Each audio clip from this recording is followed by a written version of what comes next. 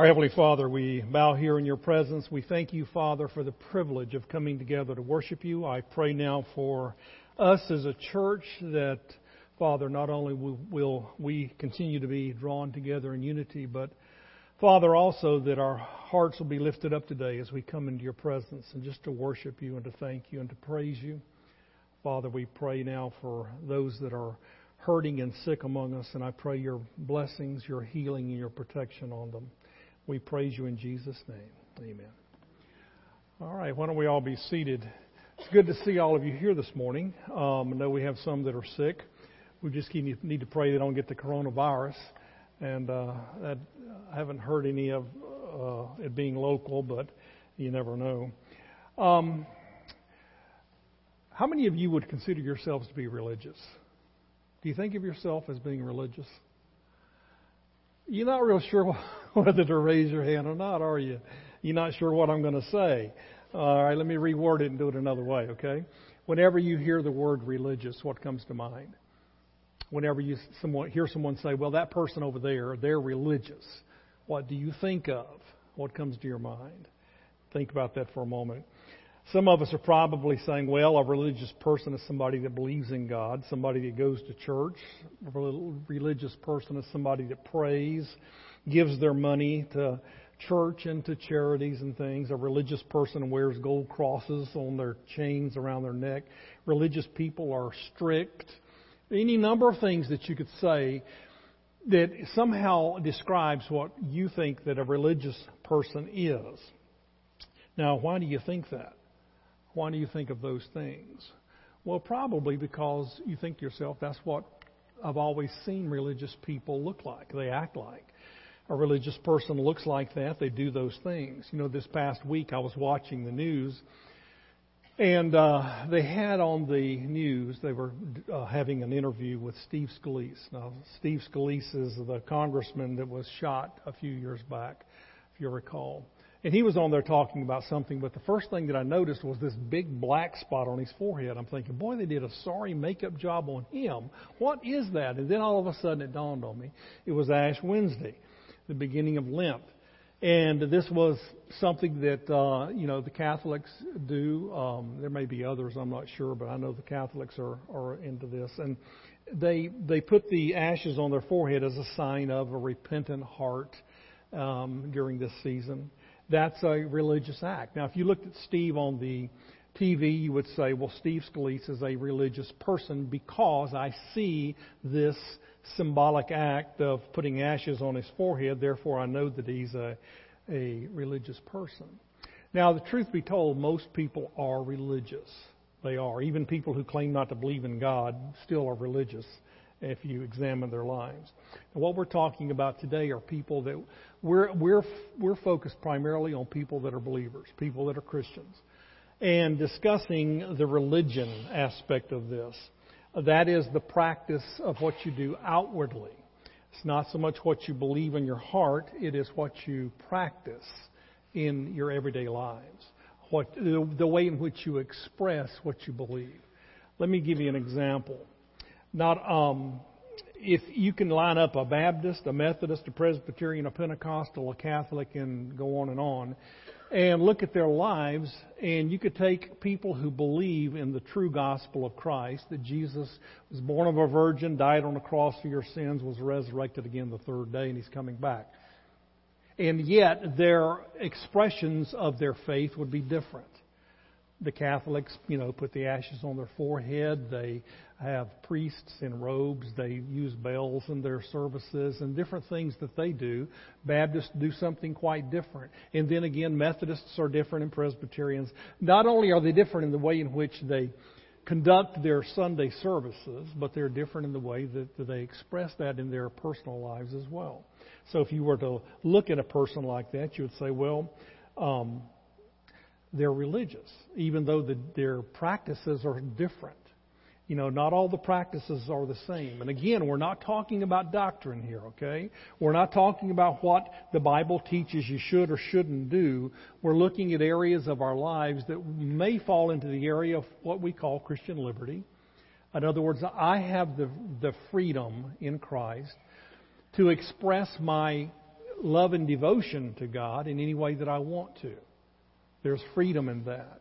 And it's not a doctrinal issue. It's not something that we can argue about over doctrine, but it's just my efforts in how I show my love for Him, my efforts in how I honor Him and how I please Him.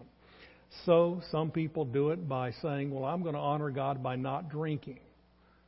I'm going to honor God by not dancing. I'm going to honor God by wearing T-shirts with verses on them. I'm going to show my devotion and love for God by wearing a big gold cross on my chain around my neck. Or I'm going to honor God by washing my car on Sunday and coming to church. Now, this is a little bit strange, but up in the Midwest, I was pastoring up there, and sure enough, that's what some of them did. And I was talking to one of the farmers. Now, these are big industrial farmers. And he said, we were always raised, we live on the farm 6 days a week, and we are dirty and everything. The car is dirty. And so on Sunday, it's sort of an act of personal worship that you get your car cleaned on Saturday afternoon, you put on a coat and tie, and you come to church because that is an act of worship for us. And I thought, well, that's a little different for me, for the way I've been raised. But you know what? That's okay. Because every activity is not the same, but every activity, every expression of our faith is personal. And that makes up our religious life. Now, religion primarily is looking at the doing, the activities, the expressions. Faith is, pretty much we talk about the faith, we're talking about what is taught in the Bible, and that is pretty black and white. We may argue about that too. That doesn't matter. There's a truth there. We just have to find out what that truth is. But the way in which we express our religious devotion to God is different. And it's not always the same. It's our personal effort. It makes us feel better. It, we hope, honors God. It pleases God. We take that by faith, that God is pleased with what we do. The question then becomes, who's right? Who's right? What religious expression is right? What religious expression is wrong? The truth is, they're all right. In other words, unless there's a doctrinal problem when the Bible expressly forbids something or expressly commands something, then what I do is personal. And what I do is between me and God. In the way in which I live this life and the way in which I show my devotion to my God is rather personal. And like I said before, most of our religious activities fall into that area of liberty. When the Apostle Paul was addressing a similar situation in the New Testament, he was dealing with the church at Corinth, and their thing was there were Christians among them who thought that it was a good thing to do to express your love for the Lord and your devotion and what you wanted to please Him. So a good way to do that was to not eat the meat that was offered to idols. They'd go down to the marketplace, and the pagan temples would offer a big hunk of beef to an idol, but then it was still good meat, so they'd take it down and sell it afterwards, after they'd gone through this ritual. Christians were saying, hey, wait a minute, I want to show my love for God by not doing that. I just don't feel comfortable with it. And that was an okay thing for them not to do that. That was their way of showing their devotion. And Paul, as he addresses it, is simply saying whether you eat it or not is not really an issue, because the meat is just meat. And so he says here in 1 Corinthians 10, verse 31, so whether you eat or drink or whatever you do, do it all for the glory of God. And that last phrase kind of captures what we're talking about here. Whether you wear ashes on your forehead or wash your car on a Saturday before you go to church, or wear a coat and tie, or wear jeans, or show your devotion and your expression of love for God in whatever way you choose, just do it to the honor and the glory of God. And this is where we as Christians get into trouble, because sometimes we have the opinion that religious activity should be uniform and it should be the same for everybody. Because we think in our minds that somehow it's a doctrinal issue. It's either right or it's wrong. And it's neither.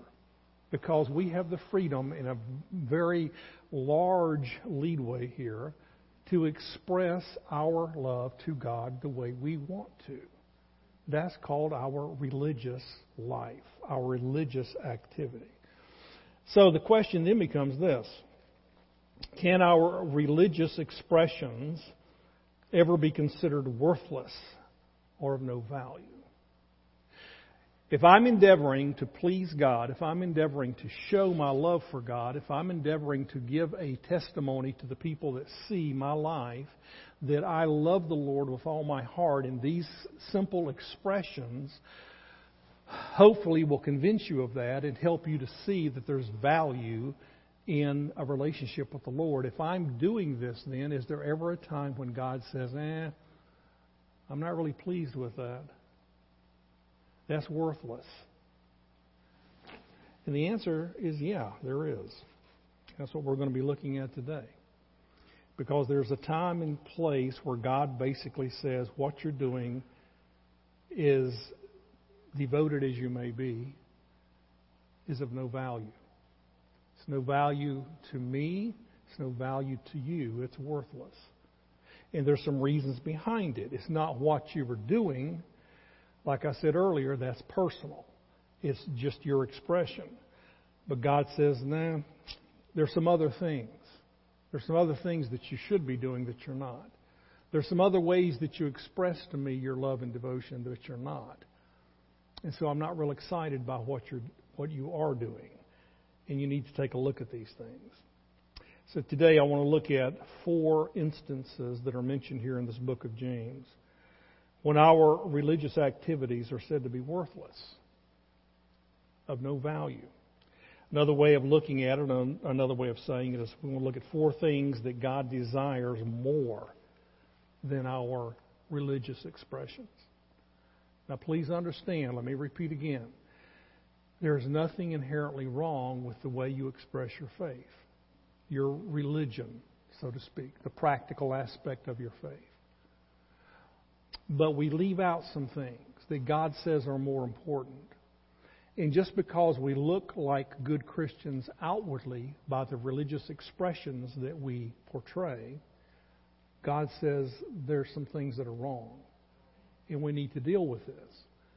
And it's almost as if we're bringing a sacrifice or an offering to God. I'm doing this for you, God. We call it all the time an offering of praise and sacrifice and things like that. But God says, no, I don't really want that. Because there's some other things you need to address first. So we're looking at these priorities. We're looking at these things that you and I need to address first. So the question we're going to answer then is, when is your religion worthless? When is it really worthless according to James? And here we go. Number 1, our religion is worthless if we don't control the things we say. If I can't control my tongue and the way that I talk to people, then my religious expressions are worthless as far as me trying to draw closer to God by doing them. They're worthless as far as me trying to gain some favor from God by doing them. They're worthless as far as me trying to put forth a positive Christian testimony or witness by doing them. Because if I can't control the way I speak to people and the things that I say, then it doesn't really matter what I do. It doesn't carry any weight, not with God and not with other people. And so this is the reason why here in James chapter 1, verse 26, we're going to be looking at these next 5 or 6 verses. He says this, he said, those who consider themselves religious and yet do not keep a tight rein on their tongues deceive themselves, and their religion is worthless. Now that's pretty straightforward. I consider myself to be religious. I look at myself and I think, Lord, I'm doing this for you. So I come to church, I sing the praises, I give my money, I pray, I do all the things that good Christian people do in expressing their faith and their worship back to God. And there are going to be times when God looks at us and He says, well, wait a minute. You remember all the gossiping you've been doing this week? Do you remember all the pain you've caused by saying things about people that were hurtful? Do you remember the sarcastic remark you made to that lady there that day? Do you remember the coarse joking and the foul language and the other things you've done this week?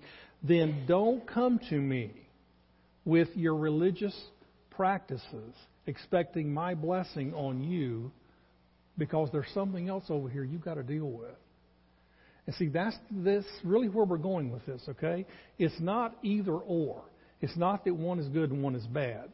It's God saying to you, before we get to that, what you're offering up, let's go back and deal with this that's really important to me.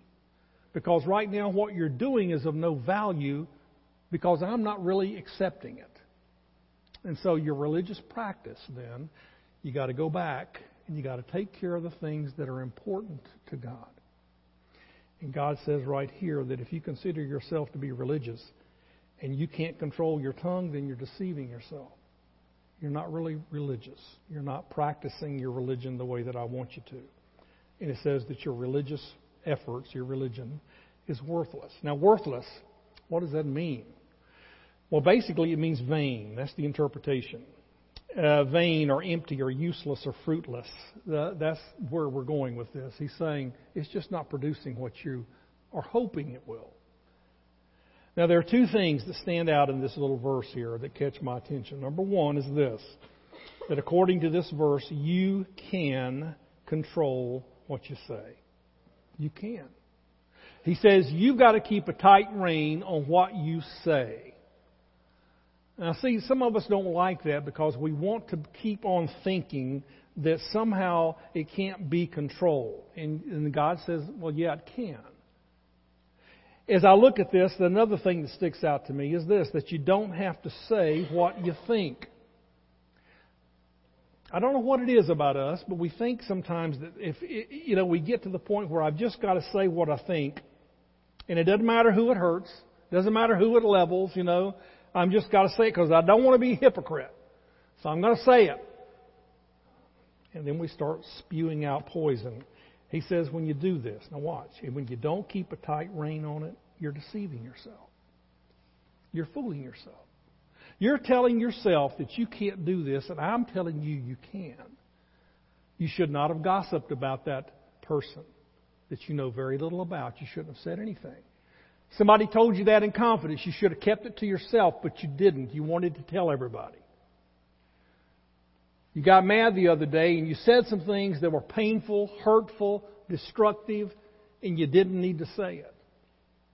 You felt like so-and-so was doing something they shouldn't have been doing, and it's okay to confront somebody in the right way at the right time with the proper words. But no, you just blew it off and just went like a bull in a china shop. And now you've destroyed them. Now you tell me, is basically what God is saying, which is more important? That you go to church, read your Bible and pray, or that you go over here and do the right thing when it comes to your mouth? Because your mouth is getting you in trouble and it is ruining your testimony as a believer. And all of the religious trappings, all of the expressions of your faith that are important to you and important to me, God says, you're nullifying them by the way you're speaking and talking and the things you're doing. Now, if we had the time, could go into depth on all of what that looks like, but I'm going to leave that up to you tonight. When you get into your groups, you can talk about other examples of how we let our tongues get us into trouble, okay? But maybe you can think of some other examples. But just suffice to say that we ruin our testimony on all of the good things that we do as far as our religious activity in life. We ruin it by the things that we say with our mouth. So get a tight rein on your tongue. That's the first one. Second is this. Our religion is worthless if we ignore people who are in need. If we ignore people who are in need. Now watch this, okay? Chapter 1, verse 27, it says this. He goes on to say in the next verse, religion that God our Father accepts as pure and faultless is this, to look after orphans and widows in their distress. Now notice what he says. He says, this is what God accepts as pure and faultless. Nobody can find fault with this. Nobody can point a finger and say you shouldn't be doing that. When you're involved in this part of displaying your faith, your religious activity, he said, this is what is acceptable. That you're caring for widows and orphans. Now, why do you think? Now, think about this, okay? Why do you think that James talks about widows and orphans and didn't just say people in need in general? Why do you think he zeroes in on widows and orphans? Remember when we started this series and I told you the setting and I told you what was going on in the world? James is writing, and he's writing to people that are scattered all throughout the known world because of the persecution. People have died through this persecution, and women have been left widowed, and parents have been killed, leaving orphans on their own. James is saying that you as believers, you want to talk about your religious life? You want to talk about what loving me looks like? You want to talk about what I value? He said, you take care of those people. You help those people. I don't care how much of your Bible you read a day if you're ignoring them.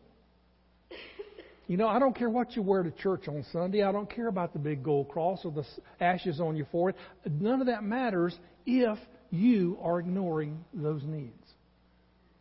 And so he's saying, religion is a good thing. It's you displaying and expressing your love for me. But here's the way I want you to do it. When Jesus was talking to Peter, remember that? After Peter had denied him, and Jesus is now resurrected, and they're on the bank of the lake or the Sea of Galilee, and he said, Peter, do you love me? And Peter kept saying, yes, Lord, I love you. And 3 times he said, then feed my sheep. He never said, if you love me, then go to church. He never said, Peter, if you love me, then give your money. He said, Peter, if you love me, wear the ashes on your forehead or whatever other religious trappings may be. He said, Peter, if you love me, then do this. See, that was an expression, religious expression, really, to feed the sheep, to take care of their needs. He's not saying that the other things don't have value. He's just saying, if I ignore this, then the other is meaningless. We can broaden this out to people that are in need. They're all around us. And when God, through His Holy Spirit, speaks to your heart and lays a need on you, and you are caught by it, you're captured by it, your attention is drawn to it, and you walk away from it without doing anything, then understand that God is saying everything else you do is worthless in comparison because you're deceiving yourselves and you're ignoring the things that are really important. Now I've got to move on. Here's number 3. Again, you can flesh these out tonight in your small groups, okay? Number 3, our religion is worthless if we act like an unbeliever. When I act like an unbeliever and participate in things that are ungodly, then it really doesn't matter all the good that I do in life. The only thing that people understand and see and judge and so forth is the sin that is there. Notice here, I'm going to read the rest of verse 27. Let me read the whole verse for you here in verse 27. Religion that our God and Father accepts as pure and faultless is this: to look after orphans and widows in their distress. Now, let's finish it. He says, now, and to keep one's self from being polluted by the world. God says to you and me, look, all the good things that you do in your religious expressions are meaningless if you go out and live like an unbeliever the rest of the week. Guys, we've all experienced it. We've seen people, we know people in the community that come into our churches on a Sunday morning dressed to the nines and with their big Bibles under their arms, who were out drinking and carousing on Friday and Saturday. Doing things they shouldn't have been doing, living like people that they're not. And he says, listen, this is what religion looks like. This is what I want. I want you to be unpolluted by the world. Pollution. Just think of that, okay? How many times have you been listening to the news and they'll say, well, This town over here had some problems with the water pressure, and the water pressure dropped, and now we don't know if pollution has gotten back into the water, so you got to boil your water for a while. Because it only takes a little bit of pollutants to go into the water to mess it all up. And he's saying basically to you and me that, look, you need to understand that you participate in things that are ungodly. And it may be very minuscule. It may be very small. But you need to understand what it does to your life, and it pollutes your life. It's like mixing two worlds, and it only takes a little bit. And when people see that and they know about it, and they know now you've heard this before, those hypocrites in church, because they know what you were doing during the rest of the week and the sin that was in your life then, and then you go to church and you act like a different person and you're considered to be a hypocrite, your witness is ruined. Your religion is worthless. Now here again, nowhere in this passage does James question their faith. Understand that. You're going to see here in a minute where he considers them brothers in Christ. He's not questioning that. He's questioning their lifestyle, their religious practices. He's saying that's what's worthless if you ignore the weightier things. When you act like an unbeliever, you have no effective witness, you come across like a hypocrite, and you displease God. He says it right here. It's worthless. So it's serious, and this is something that you and I need to consider and to take a good look at. Number 4, very quickly, let's go to that one. Our religion is worthless if we judge people according to their value. If we judge people according to their value. Now listen, some people think that the Bible teaches you should not judge, and that is not true. The Bible does not teach that. The Bible says that you shouldn't judge lest you be judged, and if you're going to judge and take the beam out of or the speck out of your brother's eye, in other words, help him with his problem, you better get the beam out of yours first, and then you can go help him. Never says don't go. Never says don't pass a judgment. Never says you can't do that. He says just take care of your problems first, and then you're free to go. Now, when I talk about don't judge according to a person's value, now this is different, okay? We're passing judgment on people according to who they are, what they have to offer, their value to us personally, their value to our church, their value to society. Now watch. In chapter 2, we're going to move into chapter 2. Watch with verse 1. My brothers and sisters. Let's watch. See, he's never questioning their faith. He said, you're my brothers and sisters. My brothers and sisters, believers in our glorious Lord Jesus Christ must not show favoritism. Favoritism. What does that mean? Well, he's saying you're choosing favorites. You're treating people differently based on who they are, their popularity, their money, their financial status, their cleanliness, their whatever. You just look at somebody, you size them up, and you pass judgment on whether they're worth your time and effort. It goes on now in verses 2 through 4. Suppose a man comes into your meeting wearing a gold ring and fine clothes, and a poor man in filthy old clothes also comes in. If you show special attention to the man wearing the fine clothes and you say, here's a good seat for you, but you say to the poor man, you stand there, or come sit on the floor by my feet. Have you not, now watch this, have you not discriminated among yourselves and become judges with evil thoughts? See, there's the catch. You sized somebody up and you made a discriminating judgment call based on who they are, what they look like, what they have to offer.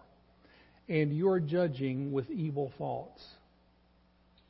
You're judging according to value. And see, Christians, sometimes we do that. We do that. People that are struggling, people that are hurting, people that have needs. Christians sometimes look down their noses at those people. And we size somebody up pretty fast. And we make a judgment call on whether they're worth our time or not. And then we'll be the ones to sing the praises to God the loudest. Pray so everybody can see. Put the gold chains on, all being an expression of who we are. And God says when you do that and ignore that person, then all of these religious trappings are worthless to me, of no value. See, I don't want that for me, and I don't want that for you. I don't want that for our church. Let me finish this out, these last couple of verses. He says here in verses 5 through 7, he says, "Listen, my dear brothers and sisters, has not God chosen those who are poor in the eyes of the world to be rich in faith and to inherit the kingdom He promised to those who love Him? But you have dishonored the poor. Is it not the rich who are exploiting you? Are they not the ones who are dragging you into court? Are they not the ones who are blaspheming the noble name of Him to whom you belong?" He's never questioning their faith. He's questioning their religion. He's saying, why do you honor the wealthy when the wealthy are the ones that mistreat you? There's nothing wrong with wealth. Wealth or poverty does not dictate who a person is. In this particular setting, it was all about class, though. In other words, if you had a position in society, you were special. Anything below that, you weren't. So, like I said before, there's no middle class here. It's rich or poor. And it's usually the rich that mistreat the poor. He's saying in the church, it should not be that way. It should not be that way. So let me wrap this up and summarize this, okay? There are 4 sinful actions that are mentioned here. Any one of the 4 nullifies, now listen to this, nullifies all of my other religious endeavors. All of my other religious expressions, activities. That I come, now this is what you need to understand. I come to God in honesty and sincerity of heart to worship and honor Him and lift Him up. When I put that t-shirt on that talks about being a Christian, I do that because I want people to see who I am and to know that I'm a believer.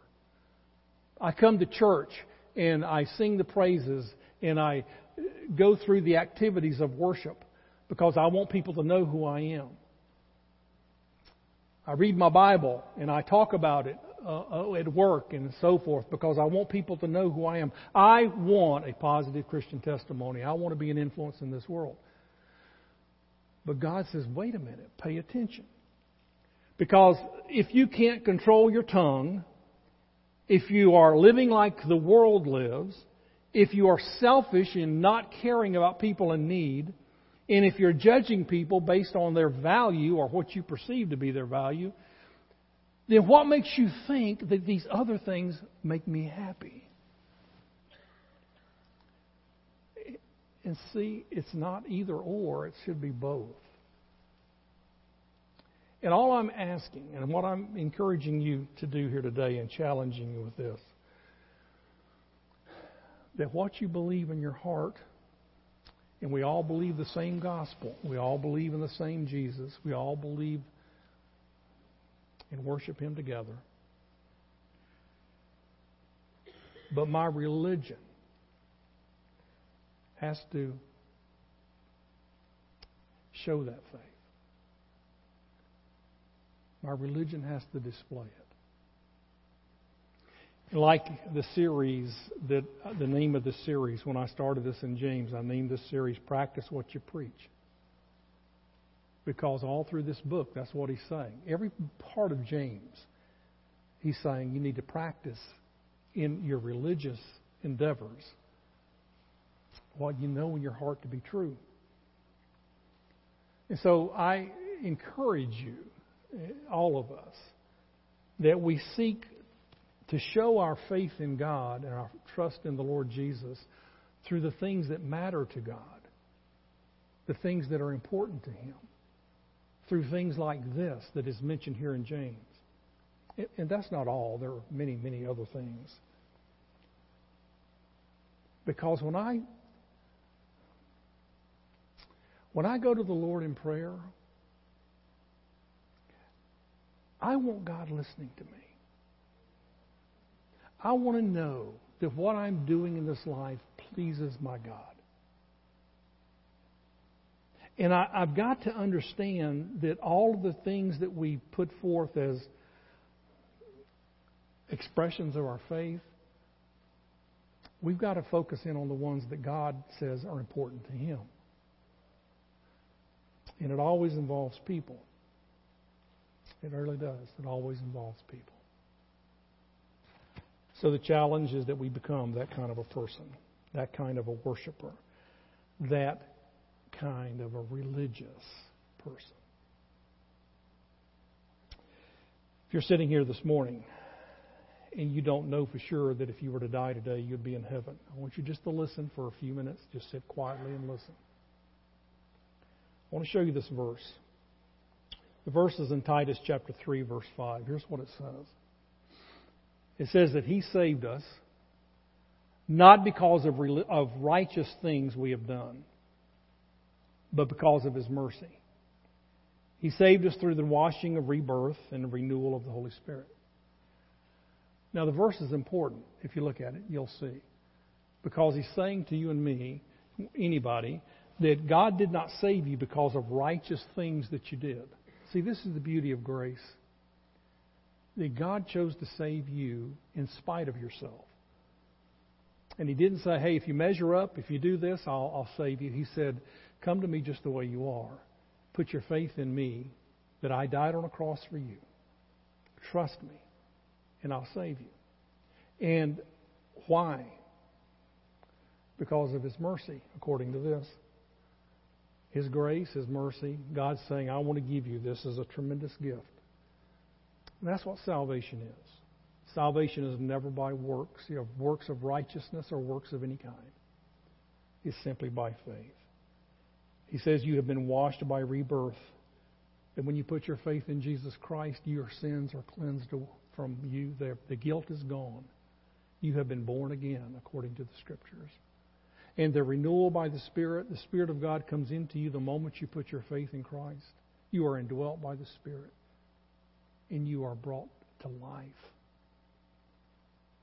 That's what salvation is.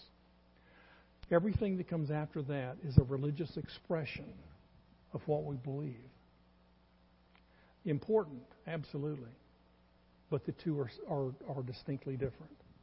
Salvation is my gift that God has given me. My religious expression is my act of worship to the God that saved me. But before you can ever get to the worshiping, you've got to begin with faith. Let's bow our heads and close our eyes for just a moment. As you sit here this morning, if there's any doubt in your mind about your salvation, that if you were to die today, you'd be with the Lord in heaven, then settle it right here, right now. You understand that you're a sinner, and you understand that Jesus died on a cross for you. Put your faith in that. The Bible says that whosoever calls upon the name of the Lord shall be saved. It's God's gift. Accept it. Don't make it more complicated than it needs to be. God made it simple. It's not easy because we keep rejecting it, but it is simple. Trust Him and be saved. Our Heavenly Father, we bow here before You. We're humbled, Father, just the reality of what You've done for us. Just the reality of You dying on a cross for us, and that, Father, we have faith, we have salvation because of our faith.